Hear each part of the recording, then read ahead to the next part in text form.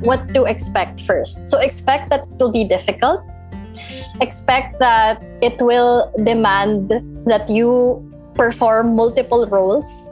And I know that sounds hard kasi you're gonna have to be a accountant, volunteer, organizer, facilitator, a speaker, messenger, a driver, lahat. Mag-set up ng stage, mag-distribute ng flyers, bibigay ng pagkain sa mga tao, all of it really, I'm sure it's part of it.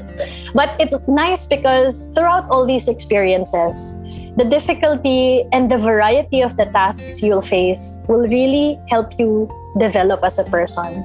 Yeah, we all go to school, but all of this work that you do with communities and outside, it really gives you an edge.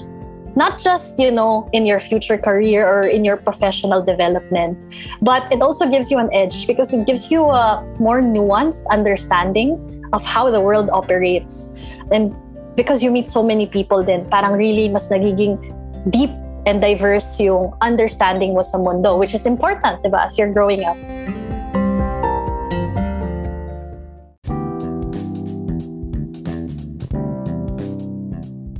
Hello, this is Adriel and you're listening to Para Kanino Podcast, a Filipino podcast that tells stories of young leaders, advocates, and social entrepreneurs hustling to build a sustainable and inclusive future for all. How is everyone doing, no? We're at the last quarter na of 2022, di ba? And for sure, super busy na nating lahat, no? Naghahabol ng mga deadlines, exams, and for those young professionals and entrepreneurs there, no? Closing our books dahil matatapos na ang year na to, no? Pero at the end of the day, sana everyone still has time to, give back, volunteer, o kaya patuloy pa rin na matuto tungkol sa mga issues sa komunidad natin, no? And syempre, tuloy-tuloy pa rin tayong magkikwentuhan dito sa Para Kanino Podcast, no? Kahit may mga konting breaks in between because, life happens in between. So, speaking of kwentuhan, no? Sino ba ang youth leader na makakasama natin for this episode? Well, we'll be chatting with the co-founder and president of the Cristiano Islam Peace Library, o mas kilala bilang Chris Library. They are an NGO that aims to advance peace through education and youth leadership. Let's all welcome to the pod, Miss Ariza Nokum. Hi Ariza, kumusta? Hello Adriel, and hello sa lahat na nakikinig sa Para Kanino Podcast. I'm so happy to be here. Okay naman ako. How are you? Okay lang. Still alive. Barely surviving. I hope you are too. Kasi iba ang buhay na may full-time, may NGO work, may volunteer work, and going to fields every now and then, di ba? Yes, alam mo yan, yes. But that's what also drives us, so... Ayan, umpisa pa lang, di ba? Oo, yan. May pasabog na tayo. Meron na tayong, meron ng pahapyaw ng ating kwento, no? Pero, again, maraming salamat, Ariza, for joining me in this episode and for, taking the time to share your story with our listeners, no? So, wag na natin patagalin pa, no? To start things off, lagi nating binabalikan yung reason, no? Kung bakit natin ginagawa yung mga ginagawa natin. Yes. So, for you, Ariza, when did you start becoming passionate about what you do in Chris Library? Mahaba-haba ang kwento to. Ready ka na ba? Ready. Okay. Game. Okay. So, why I started what I'm doing now with an organization working on youth and peace building in the Philippines. So, yun yung overview nun. It actually goes back to before I was born. Kasi before I was born, my parents in particular, they have a very, very colorful story. So, ibang klase yung love story, ibang level, pang pelikula. And someday, sinasabi ko sa sarili ko, kung sobrang dami kong pera, gagawin ko yung love story nila into a movie. So, yung dad ko, yes. Gusto ko lang sabihin na sana all. Diba? Sana all nga. Sana all ganito ka amazing ang love story. So, yung dad ko, he's actually from Zamboanga City and he comes from a Catholic and religious family. So much so na 2 years siyang pumasok sa seminary actually. But then something happened. So muntik na siyang maging pare, but then something happened. Well, that something is that he met my mom. And my mom, she's from Sulu. She's from the Tausug tribe in Sulu, and she's Muslim. So, nag-meet sila sa Zamboanga basically. Tapos, when that happened, wala, sparks flew, everything went to slow motion, birds were singing, and I think that was it, At sa case nila actually, napakahirap kasi yung mga kwento nila sa akin at yung kwento ng mga kamag-anak nila, ibang level Like, kunwari, ngayon, hindi kasi sila yung sobrang hilig mag-PDA na couple. Even as parents, Tapos, tatanong ko sa kanila, bakit hindi kayo sanay mag-PDA? Sabi nila kasi, nung bata daw sila, hindi sila comfortable mag-PDA kasi i-judge sila ng mga tao. My dad being Catholic, my mom being Muslim. If makita sila ng ibang tao, they would feel siguro na hindi nilolook down parang yung relationship nila, hindi ina-accept. And yung sa case ng mom ko, medyo protective pa yung family niya to the point na parang sinasabi, pag makita kayong naka-holding hands in public, parang sasaktan namin yan, si Armand, yung name ng dad ko. So may mga ganong klaseng kwento. Tapos even their families in the beginning especially were not very supportive of their being together. Pero sabi nga nila, love wins. So eventually, they fought through all the odds, and against all the odds, they got married and started the family together. Pero hindi nagtatapos yung parang amazing na kwento nila. Kasi in their amazing kwento, they also decided na my dad would stay Catholic and my mom would stay Muslim. So kaming mga anak nila, me being the first child, experienced two religions growing up, because not only did they retain their own religions, they also wanted to share with their kids two religions. So parang we will teach you Islam and Christianity growing up, tapos ikaw na bahala mag-decide kung medyo mas mature or medyo mas marunong ka na kung anong religion yung nasa puso mo. So I basically learned both religions growing up, so very interesting childhood. Parang we celebrate both Christmas and Eid al-Fitr, Eid al-Adha. We don't have any religious objects at home kasi parang nakikita namin siya na neutral ground. So wala kaming altar or wala kaming mga religious symbols or paintings. Ano lang talaga, parang sign of respect for both religions. And we were familiar with the prayers of both religions and basically yung mga basic principles and values. So parang growing up, I felt actually how similar the two religions were. I didn't really feel na parang sobrang magkaiba sila. I knew that they were different. Pero parang mas nakikita ko na ang dami din palang similarities across the two. Yung naging siguro point of conflict for me is as I became more exposed to the world outside and as so many things happened din. Nagkaroon ng 9/11 noong 2001. So batang-bata pa tayo. Nagkaroon ng maraming developments worldwide, like yung nangyayari sa Afghanistan, eventually terror attacks here and abroad, and eventually sa ngayon nakita natin more recently yung ISIS. And then dito naman sa Philippines, you had Abu Sayyaf, you had different sieges, different conflicts, different instances of kidnapping, pagbobomba happening in different parts of the country. So parang naisip ko, bakit kami sa bahay, we were able to have this kind of unity, this kind of harmony, despite the fact na magkaibang religion and culture galing yung parents ko. But then when I go outside sa bahay namin, parang opposite yung kwento. When you have people of different religions or different backgrounds, doon nagkakaroon ng clashes. So, yun talaga yung pinaghuhugutan ko. The need to bring whatever we've experienced at home, that harmony, that peace, to hopefully other people in ways that will usher more development in their communities and in their lives. Ayun na nga ba? Napaka-unique nga naman talaga ng experience na yun, no? Having that opportunity to really be immersed in both religions, no? Siguro in connection to building Chris Library, no? Parang you mentioned kanina kasi na yung parents mo, di ba, they're from different religions, right? And this became the center of building Chris Library. Yes. Kasi nandun palang, in the name itself, palang Kristiyano, Islam, Peace Library, no? Yes. So, what inspired you and your parents? Because, I read in your website that it was your father who started it. What motivated and inspired them to put Christianity and Islam at the center of building a library? Yes.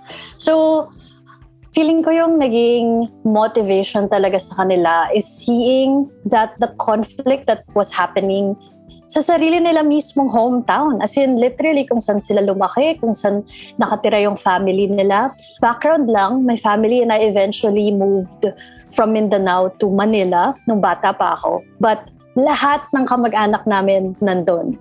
So, all of our relatives are either in Zamboanga or Sulu. So, syempre, pag naririnig namin sa balita na may nangyari dito, tapos sobrang lapit sa bahay namin or sa bahay ng mga kamag-anak namin, ng mga kaibigan namin, sobrang personal yung concern. It's not a theoretical person that you see on the news or that you hear about on the TV or the radio. It's people that we know who are really affected by this. May mga pinsan ako who told me na nagigising sila to the sound of bullets in the morning, mga nagbabarilan daw sa umaga. I have friends who have also told me na like may mga nare-recruit sa barangay nila or sa town nila na napapasok to groups like the Abu Sayyaf. And the worst is, syempre, pag may mga balita na namamatay or nasasaktan, nawawala ng family member. And these are people we've known for so long. So, it was a really personal problem for all of us in the family. And I think dumating yung parents ko, and my dad in particular, sa point na hindi niya magagawan ng solution. Like, he really needed to do something. So that's what he did. I think 2001 pa lang, nung nangyari yung 9/11 and nagsimula na rin yung some terrorist attacks, unfortunately, in some areas of Mindanao and the Philippines. Parang wala pa yung libraries namin, but he was already collecting books from Manila and then sending it to different parts of his hometown, sa Zamboanga.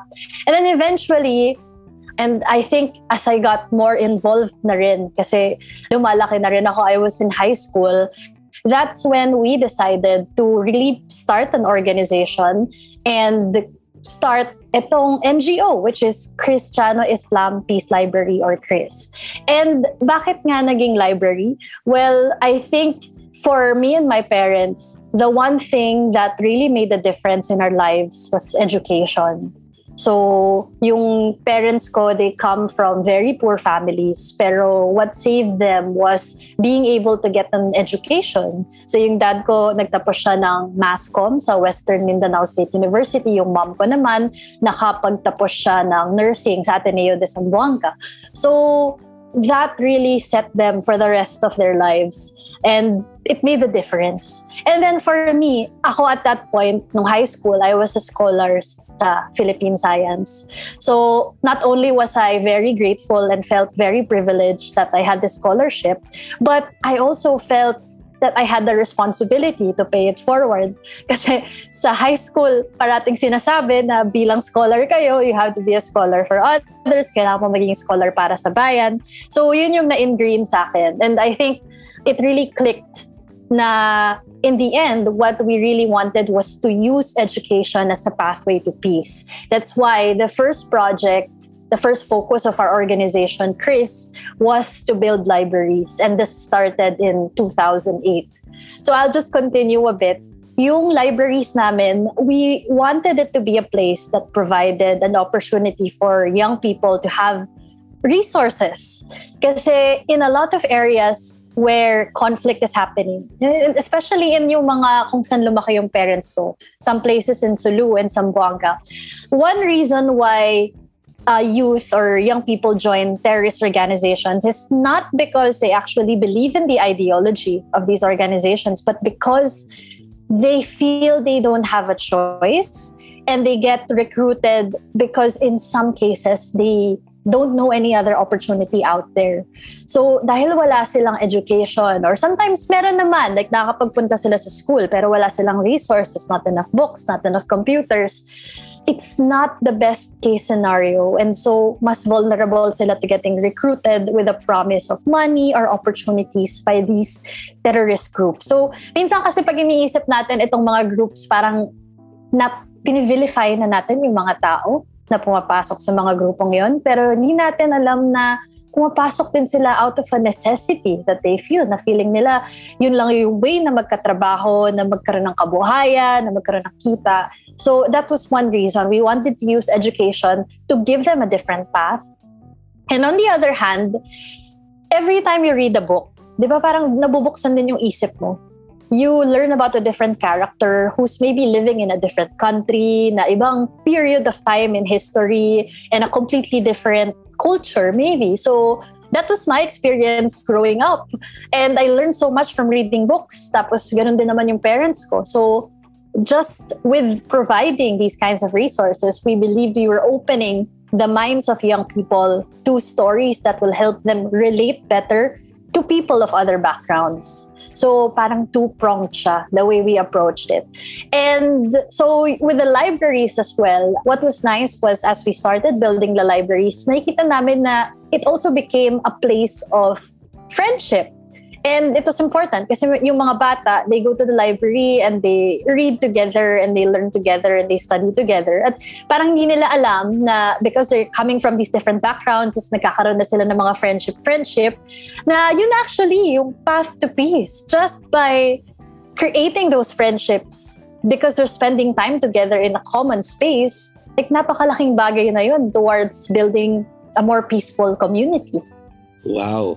I love the fact that these libraries, yun nga, hindi lang siya a source of learning or new things to learn, no? Pero it has become like, yung kanina mong minention, no? Yung neutral ground, no? Where people can just come together, learn from each other, no? Parang siyang ibang mundo altogether. Parang it's a safe space for kids and for young people to, yun nga, learn from each other, get to know each other din. Kasi, kumbaga, as you mentioned din kanina, no, hindi talaga, may yung mga situations na they're in, no, they are not the most ideal and the best case scenario, no. So, parang, what better way to open these opportunities than to provide these spaces nga for them para ma-realize nila na hindi lang ito talaga yung path, no. Merong other paths na pwede silang puntahan, no. Yes. And that's what I like about these libraries, no. I've learned that you've built many libraries na in Zamboanga, in Davao, Rizal, and even in Quezon City, no? Yes, but I have to give a note na we actually stopped our library project, and siguro this sheds light as well on the struggles of non-profit organizations kasi we stopped our libraries project a few years ago for lack of resources to really continue them. Pero we've transformed the model into something that's different now. So we like still creating these same spaces, pero usually ginagawa namin virtual or through events. And I'll share a little bit more about some of the other projects that we do. And ganun pa rin, same pa rin, looking at youth and opportunities and education and peace building. So I just want to point that out kasi some people are still looking for these locations because yes, I agree, it's a good idea. But at that point in time, it became not very sustainable for us. So it's something na parang hopefully in the future we can take up again, hopefully with more resources.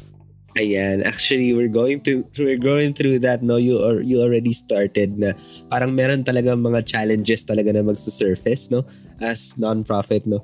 That's the sad thing about doing good, doing this non-profit work. Wala ka na kinikita, nahihirapan pa tayo. Wow.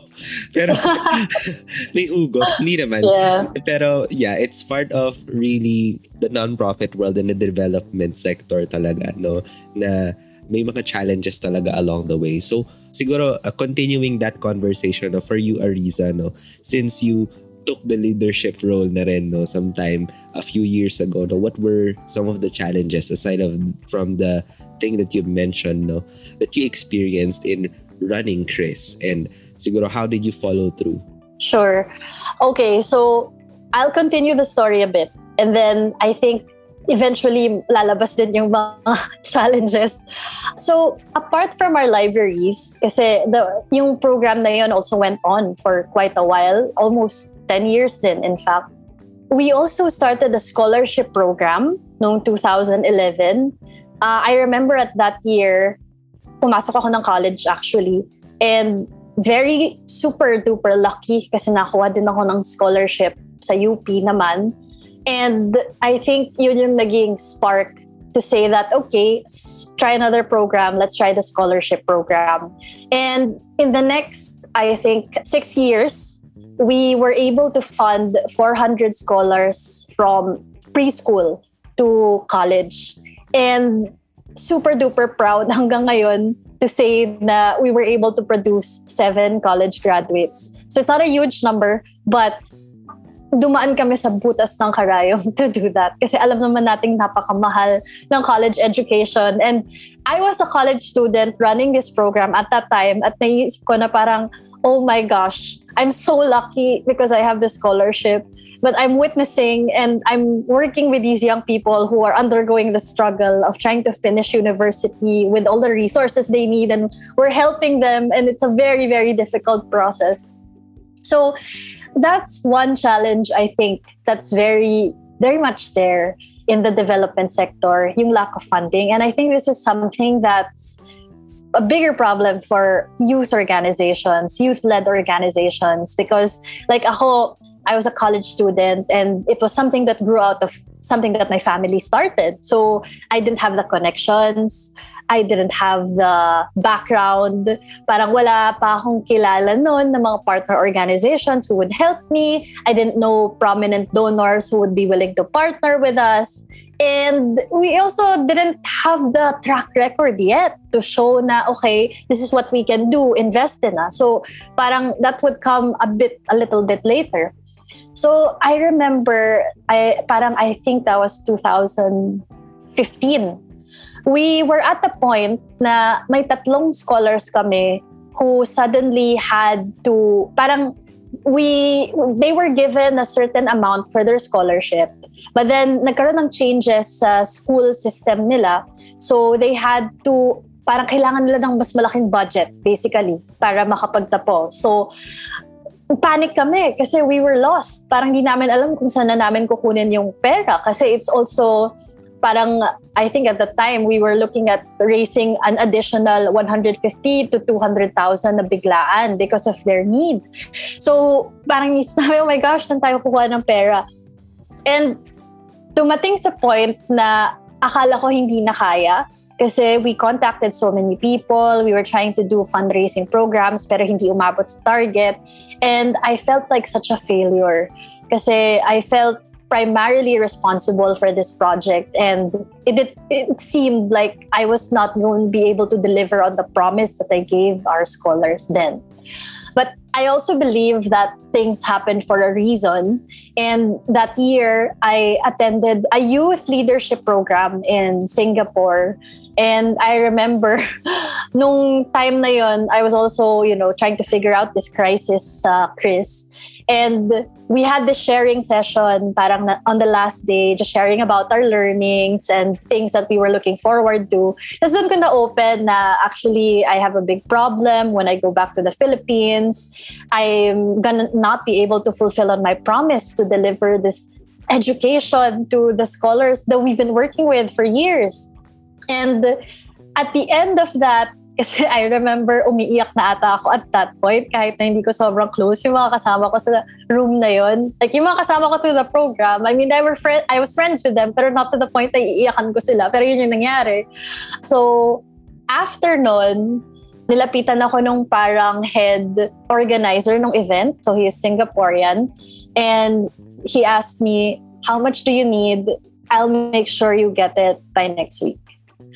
So I will never forget him. His name is Martin Tan, and he is one of the more prominent people in the development sector din sa Singapore today. And every time I think about this story, like babalik at babalik talaga sa kanya. So there are these points of light, I think, that keep us going through this development career, this journey that we have. And he was that for me at that point. And it doesn't have to be a person. It's sometimes an organization, a partner, or whatever. But parang at those points of parang it gives me hope.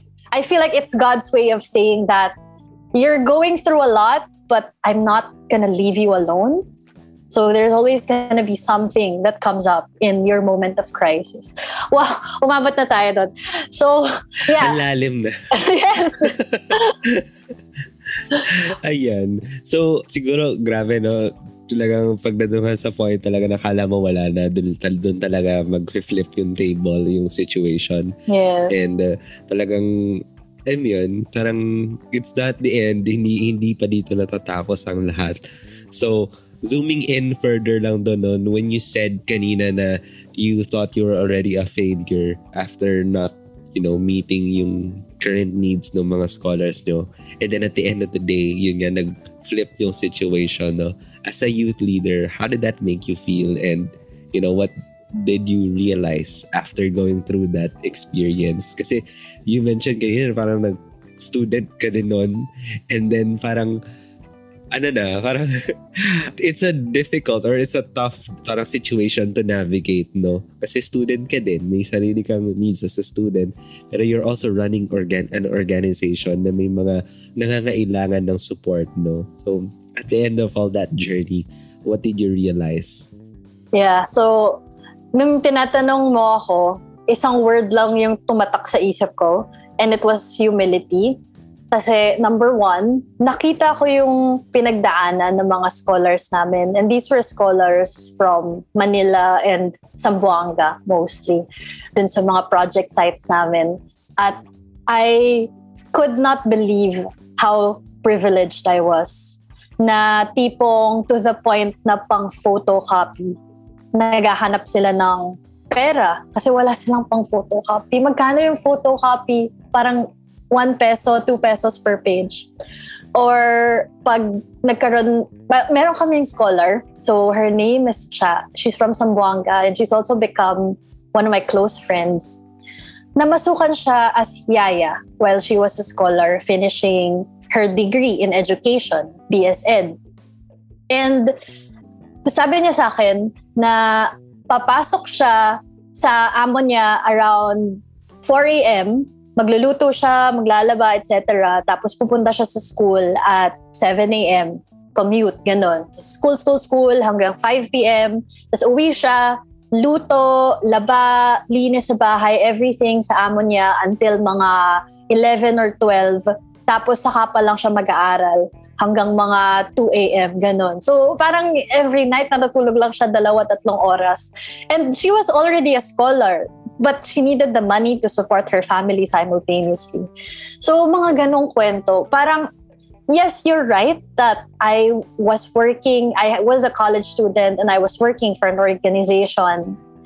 And I considered myself a youth leader. Pero parang pag i-compare ko yung struggle na dinaanan ko dun sa struggle ng mga naging scholars namin, and even yung mga maybe hindi naging scholars namin pero also participated in our projects, wala akong masasabi. Wala. As in, yung iba naming mga na-meet through our organization, our youth who have gone through people being killed in their family, yung nawawalan sila ng bahay, ng mga ari-arian because of the conflict that's happening.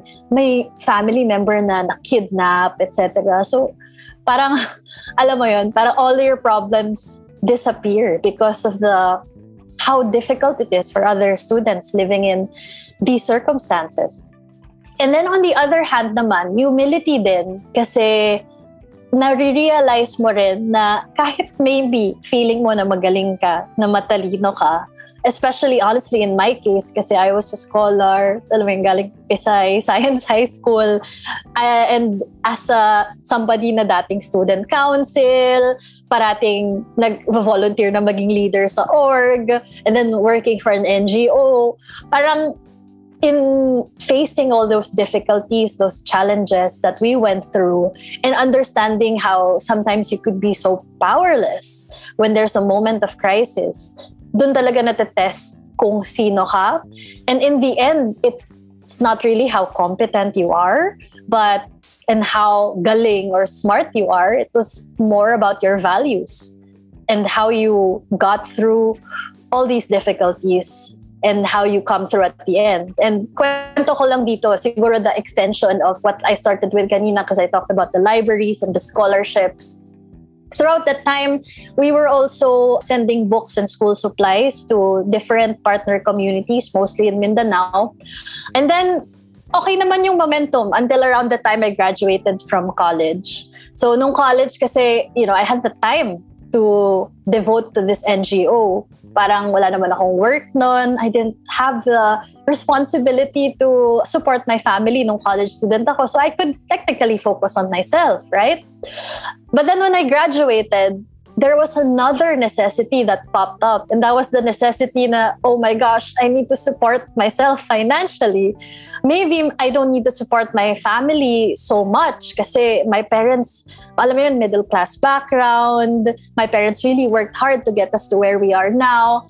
But I needed to support myself financially. Hindi naman ako pwedeng umasa ng allowance or anything. And dun na papasok yung, what about my career?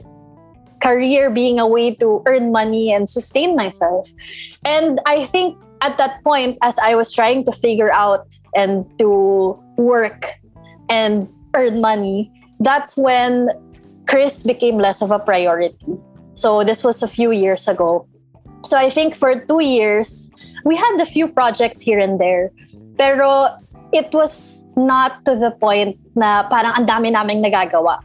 So like very steady, small flow of work just to keep things going, just to keep some partners or volunteers connected, but nothing big. And I think I really consider that as something na akala ko tapos na. Parang, okay, this is maybe the end of my work with Chris. And actually, for a time, I couldn't accept it. Parang I felt so heartbroken na I felt like I was gonna lose a part of myself. Pero parang I was telling myself, maybe ganito talaga pag lumalaki ka, and syempre you're in a third world country, developing country, so parang kailangan mo talagang kumita, napakahirap ng buhay sa Metro Manila. And syempre you also have to think about your future. Like, are you gonna start a family? Are you gonna invest in property someday? So mga ganon. But I couldn't accept it. And I think doon na pumapasok yung values over being smart or being competent. Kasi I think what came into the equation when eventually I decided that, okay, no matter what, I will start this organization again. And this is around 2019. I will start again, just see what happens. I'll devote more time. I'll take time out of my work and do this because this is what I think I'm really meant to do. When that happened, I think that was a question of integrity for me. Kasi I have been making so many promises and I've been sharing so much of my story and sharing all of this vision and these ideas to so many people throughout the years. And parang feeling ko it wouldn't be very, parang, paano ba, ano ba yung, I wouldn't have that integrity if I didn't stick to what I've been saying and what I've been believing in all this time. So I needed to continue. That was a way for me to show that this is what I promised. I'm gonna keep delivering. I still believe in this and I'll keep going. So when I started again in 2019, so walang kaming pera and we had to start from scratch on a lot of things. And again, that's where I'm talking about parang points of light. Na when you shout something into the void of the universe, for some reason, something shouts back at you. And a few months after I decided to start Chris again, we get the biggest grant of our existence so far. And in the past 2 years, we've been able to deliver like the biggest project also of our existence, in partnership with the Kofi Annan Foundation based in Switzerland and funded by the European Union. So I'm like, mind blown. And it's not all a happy ending. Like, okay, like it's nice of me telling this now, but now I'm also at the point na tapos na yung project namin.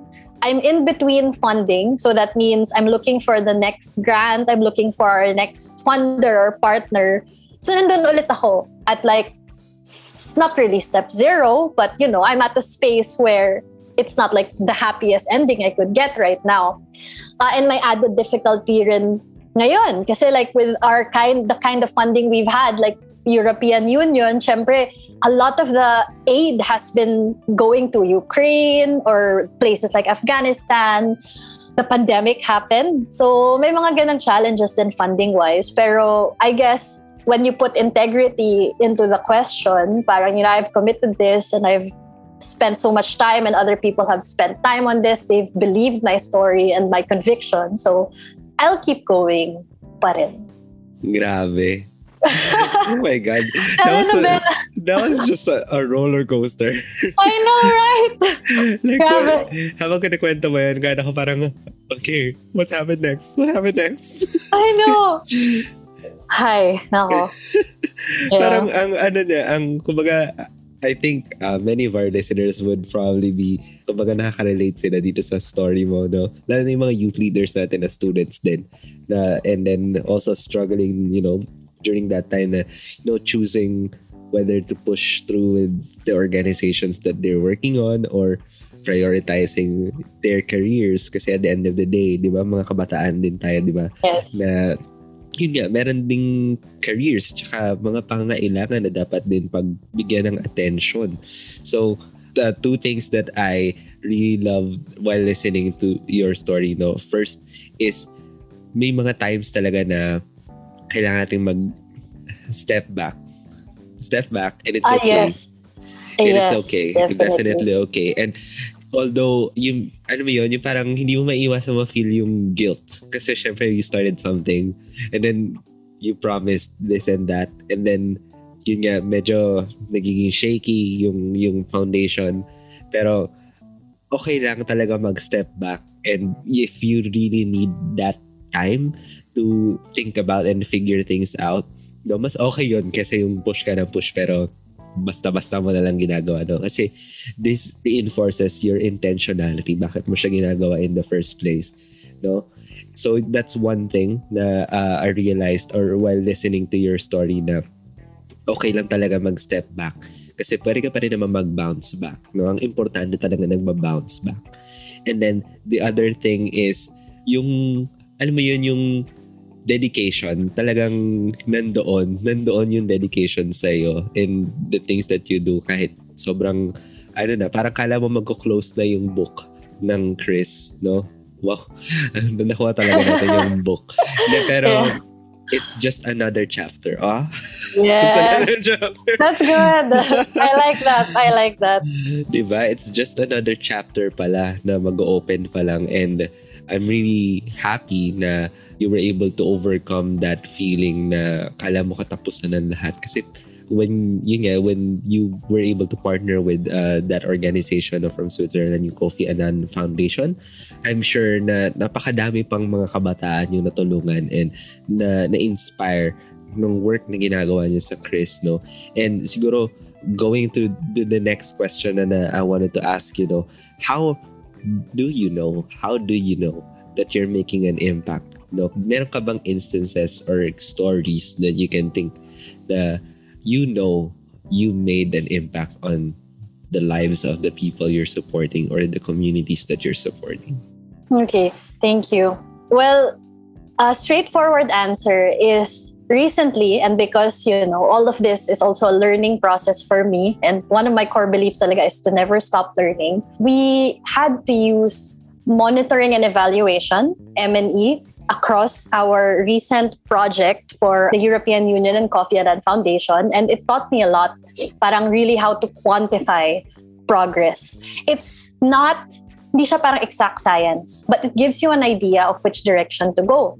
Like, it was as simple as using a pre-test and a post-test. So just to give you background, itong project that we've had the past 2 years, it's called Extremely Together Philippines, Panaghiusap. And what we wanted to do was to take youth leaders and turn them into peace builders. So we wanted to give them training on peace building and project management. Tapos once na nagkaroon na sila ng training, we will give them the opportunity to create their own ideas for peace. Tapos magpipitch sila.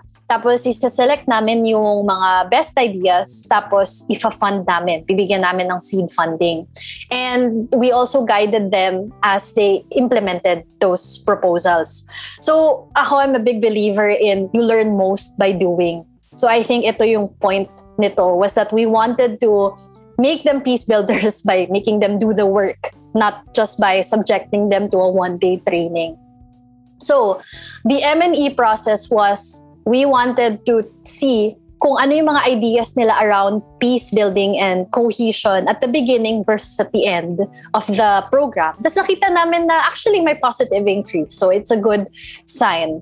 But through this, makikita mo rin kung saan kailangan ng improvement. Kasi nung in-apply namin yung M&E, for instance, sa projects na ginagawa nila sa communities, maraming difficulties din. So, nahirapan sila to quantify, maraming challenges because of the pandemic, and in some of those communities din, may mga active conflict pa na nangyayari. So, it was also difficult for them. Pero yun nga, it gave us a more nicer structure or framework of how to start processing kung ano talaga yung changes na nangyayari. But I'm a big fan of stories, as you can see. So, marami din namang positive anecdotes that I think coming from this project that show some level of impact. Hindi man sobrang laki, but I think may ripples of change, you know. One story that I'd like to share. So all of this is coming from this EU-funded project, Extremely Together. Nagkaroon kami ng training in Zamboanga. So, parang may mga 100 youth na nandun, nasa isang venue kami and everything.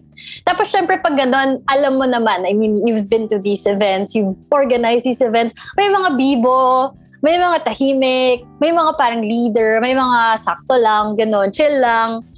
And this one particular young person, so he's a guy, and tahimik, very tahimik, super tahimik. Kasi, syempre, may facilitators kami, tapos umiikot din kami. So, nakikita namin kung ano yung interactions in all the groups.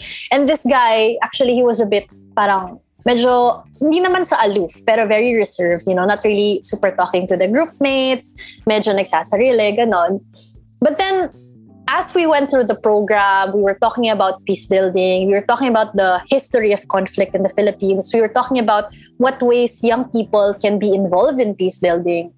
In the end, nilapitan niya ako and he said that he wanted to share something on stage. On stage! And I asked him, what do you want to share? So apparently, he had this prepared parang statement written. And it was about being Bajau. Kasi he comes from that Bajau community in Zamboanga. And I can never forget this kasi parang I don't remember the exact words right now, pero the statement was written something like, when you have no education, you are never at peace. When you are poor, you are never at peace. I am from the Bajau tribe, and it is one of the most marginalized communities in the Philippines. And that can never be peace. Yun yung sinabi niya. And at that point, this very quiet person who at the end of the day really shone for all of us, parang I would like to think that in the whole process of the training, he was somehow able to find the bravery or the voice to share his story. And I will never forget what he said kasi it also sheds light on how yung peace, it's actually a confluence of all the things that we need to provide. You know, education, health, opportunities, employment, etc. When you have all of that, that can be peace. So yeah, that's one story. And another story I would like to share is going to Marawi City. Kasi when we went to Marawi City, this was last year, and even though that's about 4 years from when they had the Marawi siege, when we went there, sobrang dami pa rin under construction. Makikita mo pa rin sa maraming buildings yung mga bullet holes kung saan nangyari yung gera. And you can see that the people were still, you know, in the process of recovery, going back to their old lives. And nung dumating kami doon, the first thing we did was to have a sharing of their experience nung siege. And grabe yung pagka-graphic nung mga sinashare ng mga participants namin, as in really to the point that they witnessed whole families being massacred right in front of them. So that was such an eye-opener for me. But what we loved throughout that experience was youth paulit-ulit sinasabi sa amin, different groups that we met in Marawi, the different venues that we went to, sabi sa amin, please come back here again. Kasi parang ngayon lang kami nagkaroon ng ganito. So, in a place of conflict, apparently, there were not enough opportunities for these young people to train and to evolve as peace builders. Parang in the process of them figuring out how to build their lives back, they really had that urge to rebuild actively. So, nandun yung parang willingness and that passion to witness conflict. And then despite all of that trauma, and maybe even because of what they experience, parang napaka-genuine ng intention nila to be harbingers of peace. So it was very inspiring. And even after all our programs, we really stayed connected with these young people. And siguro as the last story, I just want to share na yung project kasi na to, we had project areas in NCR and Rizal, Zamboanga, and we also had some participants from Basilan and Sulu. Tapos we also did Davao region and Marawi City. So ito yung mga locations na pinuntahan namin. And in-effort talaga namin to make it physical. Kasi to be honest, we had an initial trial run na virtual and it did not go so well. There were some results, but it did not go so well. So we really wanted it to be physical. And syempre, these were young people from so many different regions, ibang religions, ibang backgrounds. But we were able to come up with one day that we had a simultaneous outreach. So we had this day, I think ito yung kalagitnaan ng second lockdown or third lockdown. Basta it was a time na sobrang daming cases ng COVID. So we all collectively decided na, okay, anong gagawin natin? So in one day, we collectively helped 100 families in Quezon City, Marawi, and Zamboanga. So sabay-sabay nangyari yun. So parang even if we were not connected by the physical distance, because of the physical distance, we were connected in the genuine resolve to help those around us. And I guess that's what Extremely Together is all about. Parang, in the midst of it all, how can we bring young people together to have common actions that really build peace and development? Ayun. Grabe, I love your stories. Sobrang vivid mo magkwento, and I can really imagine how everything was happening. So hopefully yung mga nakikinig sa atin ngayon, those stories inspired you really to to continue what you're doing in making an impact if you're already volunteering or being part of any of these organizations. Hopefully yung stories ni Ariza talaga, kahit kahit hindi siya, yun nga, as you mentioned, you mentioned na hindi mo siya masyadong kiniklaim as huge impact, pero at least you're seeing these changes na, alam mo, dahil sa ginagawa mo, kumbaga at the end of the day, meron pa lang nangyayari sa lahat ng mga ginagawa natin. Kasi minsan yun yung mahirap pag hindi mo nakikita kung ano yung lalo na pag long run talaga yung impact na gusto mong ma-reach, At it's just ano tawag nito, nakakapag-drive sa atin to keep going, to keep pushing, Siguro before we proceed to the next segment of this episode, my last question for you is, siguro if you have any advice for any young people who also want to follow the path that you've taken, what should they expect and what's the first step that they should do? Okay. So siguro one thing that I want to share is that, siguro what to expect first. So expect that it will be difficult. Expect that it will demand that you perform multiple roles. And I know that sounds hard kasi you're gonna have to be a accountant, volunteer, organizer, facilitator, a speaker, messenger, a driver, lahat. Mag-set up ng stage, mag-distribute ng flyers, bibigay ng pagkain sa mga tao, all of it really I'm sure it's part of it. But it's nice because throughout all these experiences, the difficulty and the variety of the tasks you'll face will really help you develop as a person. Yeah, we all go to school, but all of this work that you do with communities and outside, it really gives you an edge. Not just, in your future career or in your professional development, but it also gives you an edge because it gives you a more nuanced understanding of how the world operates. And because you meet so many people then, parang really mas nagiging deep and diverse yung understanding mo sa mundo, which is important, diba, as you're growing up. So that's one thing I would like to share for expectations. And then doon naman sa one piece of advice. So feeling ko one thing is to be flexible. Because I see a lot of youth leaders like me, parang, sobrang passionate, high school, college, let's do this, sali tayo SK, sali tayo org sa school, let's start this initiative. And then somehow they feel that they lose that spark when they start working, corporate, ganon. But I really think it doesn't have to feel that way. Because when you're flexible and you somehow believe that you can still do something, the smallest thing can be a manifestation of your mission.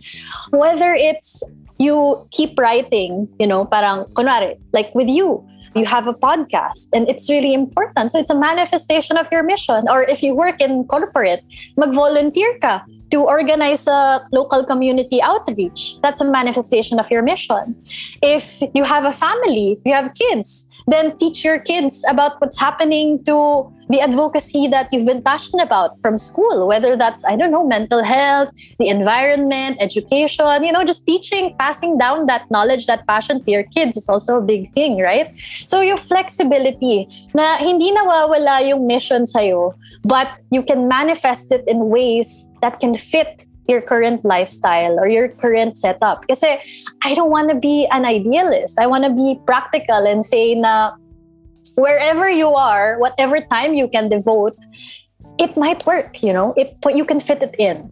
So you don't have to do the big things. Kasi maybe for you making a podcast, it's difficult now. Or maybe in my case, parang running an NGO, it's also difficult. But the little things really matter kasi yung ginagawa din naman nating dalawa, it's made up of little things that add up over time anyway. So that's one thing, being flexible. And then another thing I think is to have more empathy. And this is a bit of a call out kasi ngayon I think with social media and how people are becoming more polarized and divisive, there's a lack of empathy. We're trying to work for the community. We're trying to help our fellow countrymen, but we don't make an effort to understand them. And I think this was very palpable nung elections.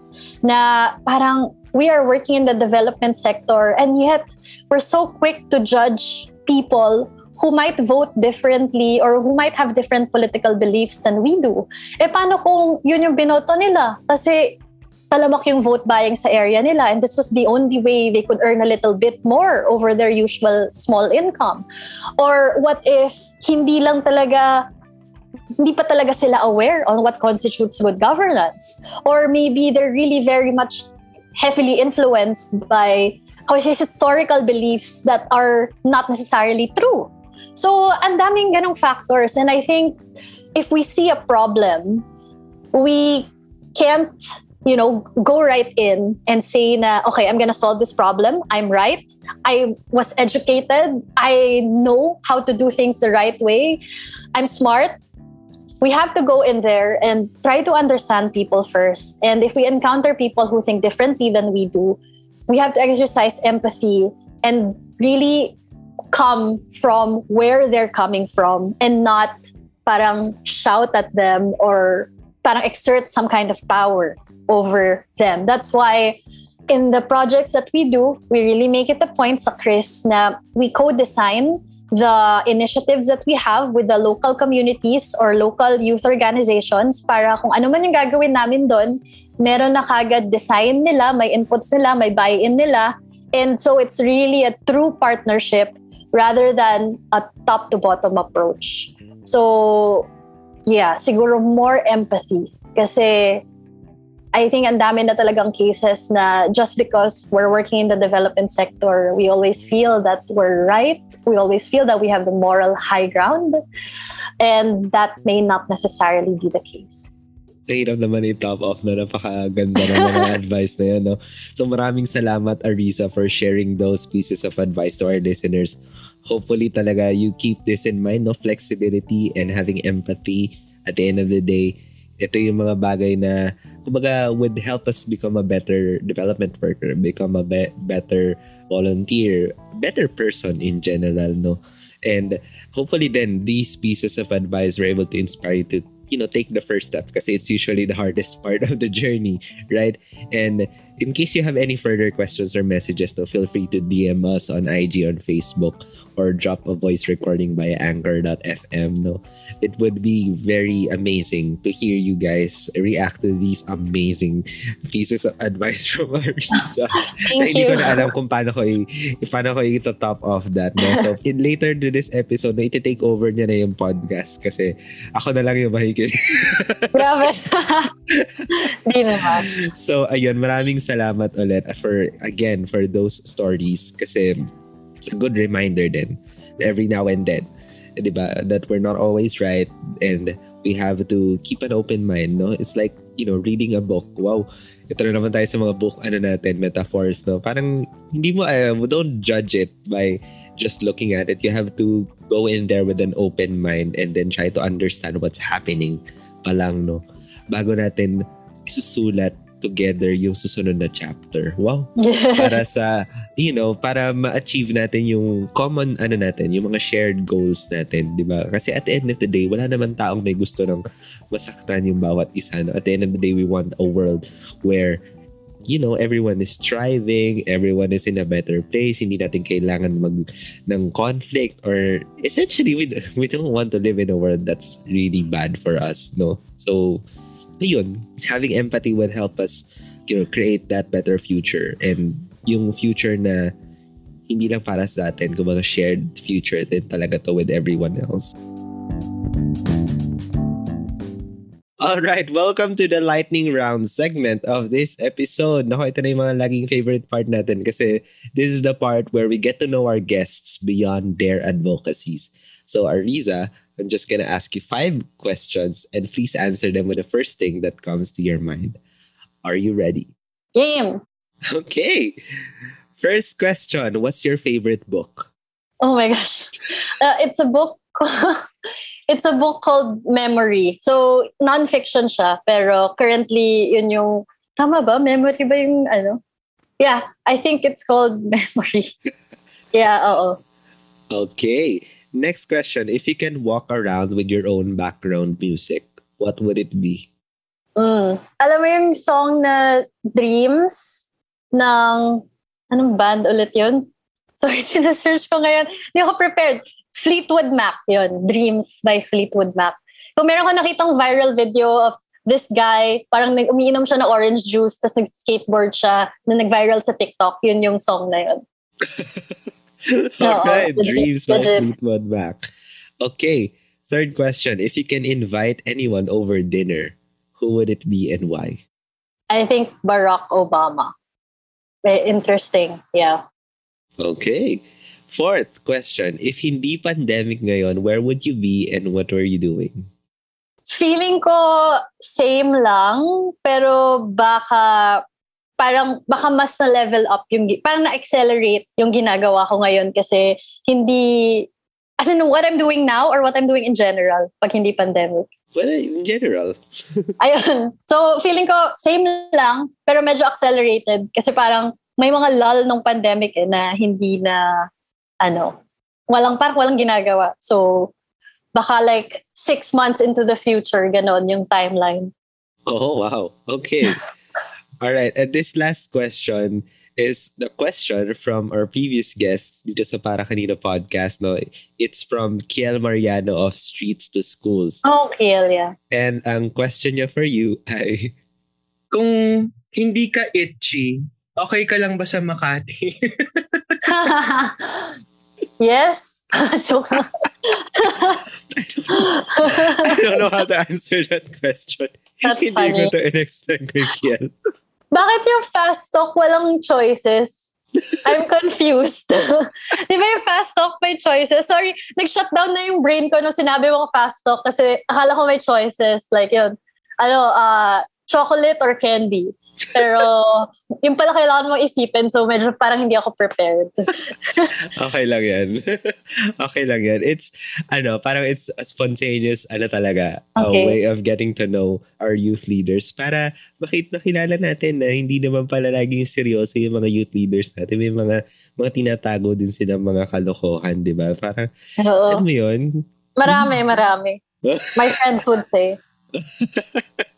Time to interview those friends. Okay, so now that you've answered all those questions, no, ikaw naman ngayon na may kapangyarihan to ask the next guest any question under the sun. You can go easy or go difficult. Wag lang math problems kasi hindi ko ma-verify kung tama o mali. So, what's your question, Ariza? First thing that comes into my mind, and siguro, hindi ko matatop off yung kay Kiel. So, something food-related because I love food. So, siguro ito, pag may isang restaurant na maging unlimited, like lifetime supply ka sa GrabFood or Foodpanda, anong restaurant yun? Ooh. Pero gusto ko na sasagutin mo siya para alam ko rin. So, sasagutin mo siya ngayon, tapos pwede mo rin siya ibigay sa next guest. Oh my God. Para may question ako for you. Oh my God. Ang hirap naman. Gusto ko yung binalig mo rin sa akin yung question. No? Second guest ka na hindi makakabalik. Hindi, joke lang. Hindi, joke lang. Dahil mahilig ako sa cakes and pastries, contis. Good choice. Cakes for life. Cakes. As in, actually, hindi rin pala. Parang Mernels. Mernels? Hindi ko yan alam. Okay, must try. If you go to LV, you have to have Mernels. Kasi Mernels is the bomb. Yung chocolate cake nila doon. Nice. As in, wala nang iba. Wala nang ibang makikitang Mernels aside from that sa LV. Okay. Nag-iisa lang siya. So, Noted. If you drop by Noted there, with thanks. Ito yung mga halatang hindi pa kumakain ng dinner. So, ayun. Food. All right. Thank you so much, Ariza, for that question. So for our next guest, no, if you can choose any restaurant na may only supply ka sa Foodpanda or sa Grab, no, Grab food, what would it be? Ano yung o-orderin mo? Ano yung restaurant na yon? Yes. So, abangan natin sa next episode kung sino yung sasagot ng question na to. No? But for now, I want to give the floor to Ariza. No? Do you have any upcoming events, activities? How can our listeners reach out to you and even volunteer in your activities? Okay, great. So, sa ngayon, we're actually setting the plans for the next few years of our programs. So medyo ideation stage kami. But still, we'd love to get connected. So if you want to stay updated kung ano yung mga activities namin. And likely, we will be continuing our education programs kasi we feel na we need to lean more into education bilang may education crisis ngayon. And also, we're also thinking of new and different ways to promote peace building among youth in the Philippines. And it's exciting kasi we're thinking of new directions to take. But yeah, stay connected by liking us on Facebook. So yung Facebook link namin, it's facebook.com/Chris4Peace. Yes, Chris for Peace. KRIS for FOR Peace. And then our website is actually chrisforpeace.org. So ganun din. KRIS for peace.org. And there you can also find our links to Instagram and Twitter and also our email address if you want to reach out to us for more specific questions. All right. Thank you, Ariza. No, to all our listeners, be sure to check out Chris Library. All the links that were mentioned will be down in the episode's show notes below. So to cap things off, no, one final question as the title suggests. Para kanino mo ginagawa ang mga ginagawa mo, Ariza? Oh, wow. So, siguro lahat ng ito, i-dedicate ko siya sa mga kapatid ko. I have two siblings. One of them is 21. One of them is 12 years old. And I want them to live in a world na hopefully mas peaceful and mas developed. Gusto ko silang they live in a country that they can be proud of and that they, as youth as well, are encouraged to be leaders. So I know that I do this work for so many other young Filipinos, but parang for now, I want to dedicate all of this to my siblings who I really love. Kung hindi lang sila sobrang takaw at sobrang nagagastos yung pera ko dahil sa kanila, mas love ko pa sila. Pero okay, love ko pa rin sila. Ayan, so kung makikinig kayo sa episode na to, bawas-bawasan na joke lang. Bawas-bawasan yung grab food. Ayan, so maraming salamat ulit, Arisa, for taking this time and for sharing your stories sa ating listeners and to your siblings. Ayan, noted nyo yan. So, as usual, to all our listeners, no, don't forget to follow or subscribe to Para Kanina Podcast on Spotify, Apple Podcasts, Google Podcasts, or wherever you listen to podcasts. Like and follow nyo na ang Para Kanina Podcast on Facebook and on Instagram for more sustainability-related content. No? Follow nyo rin ang Chris Library for more information about their programs and activities. No? They have lots of things to come. Parang yun yung sinasabi kanina ni Alisa, no? Maghahanda na tayo, no?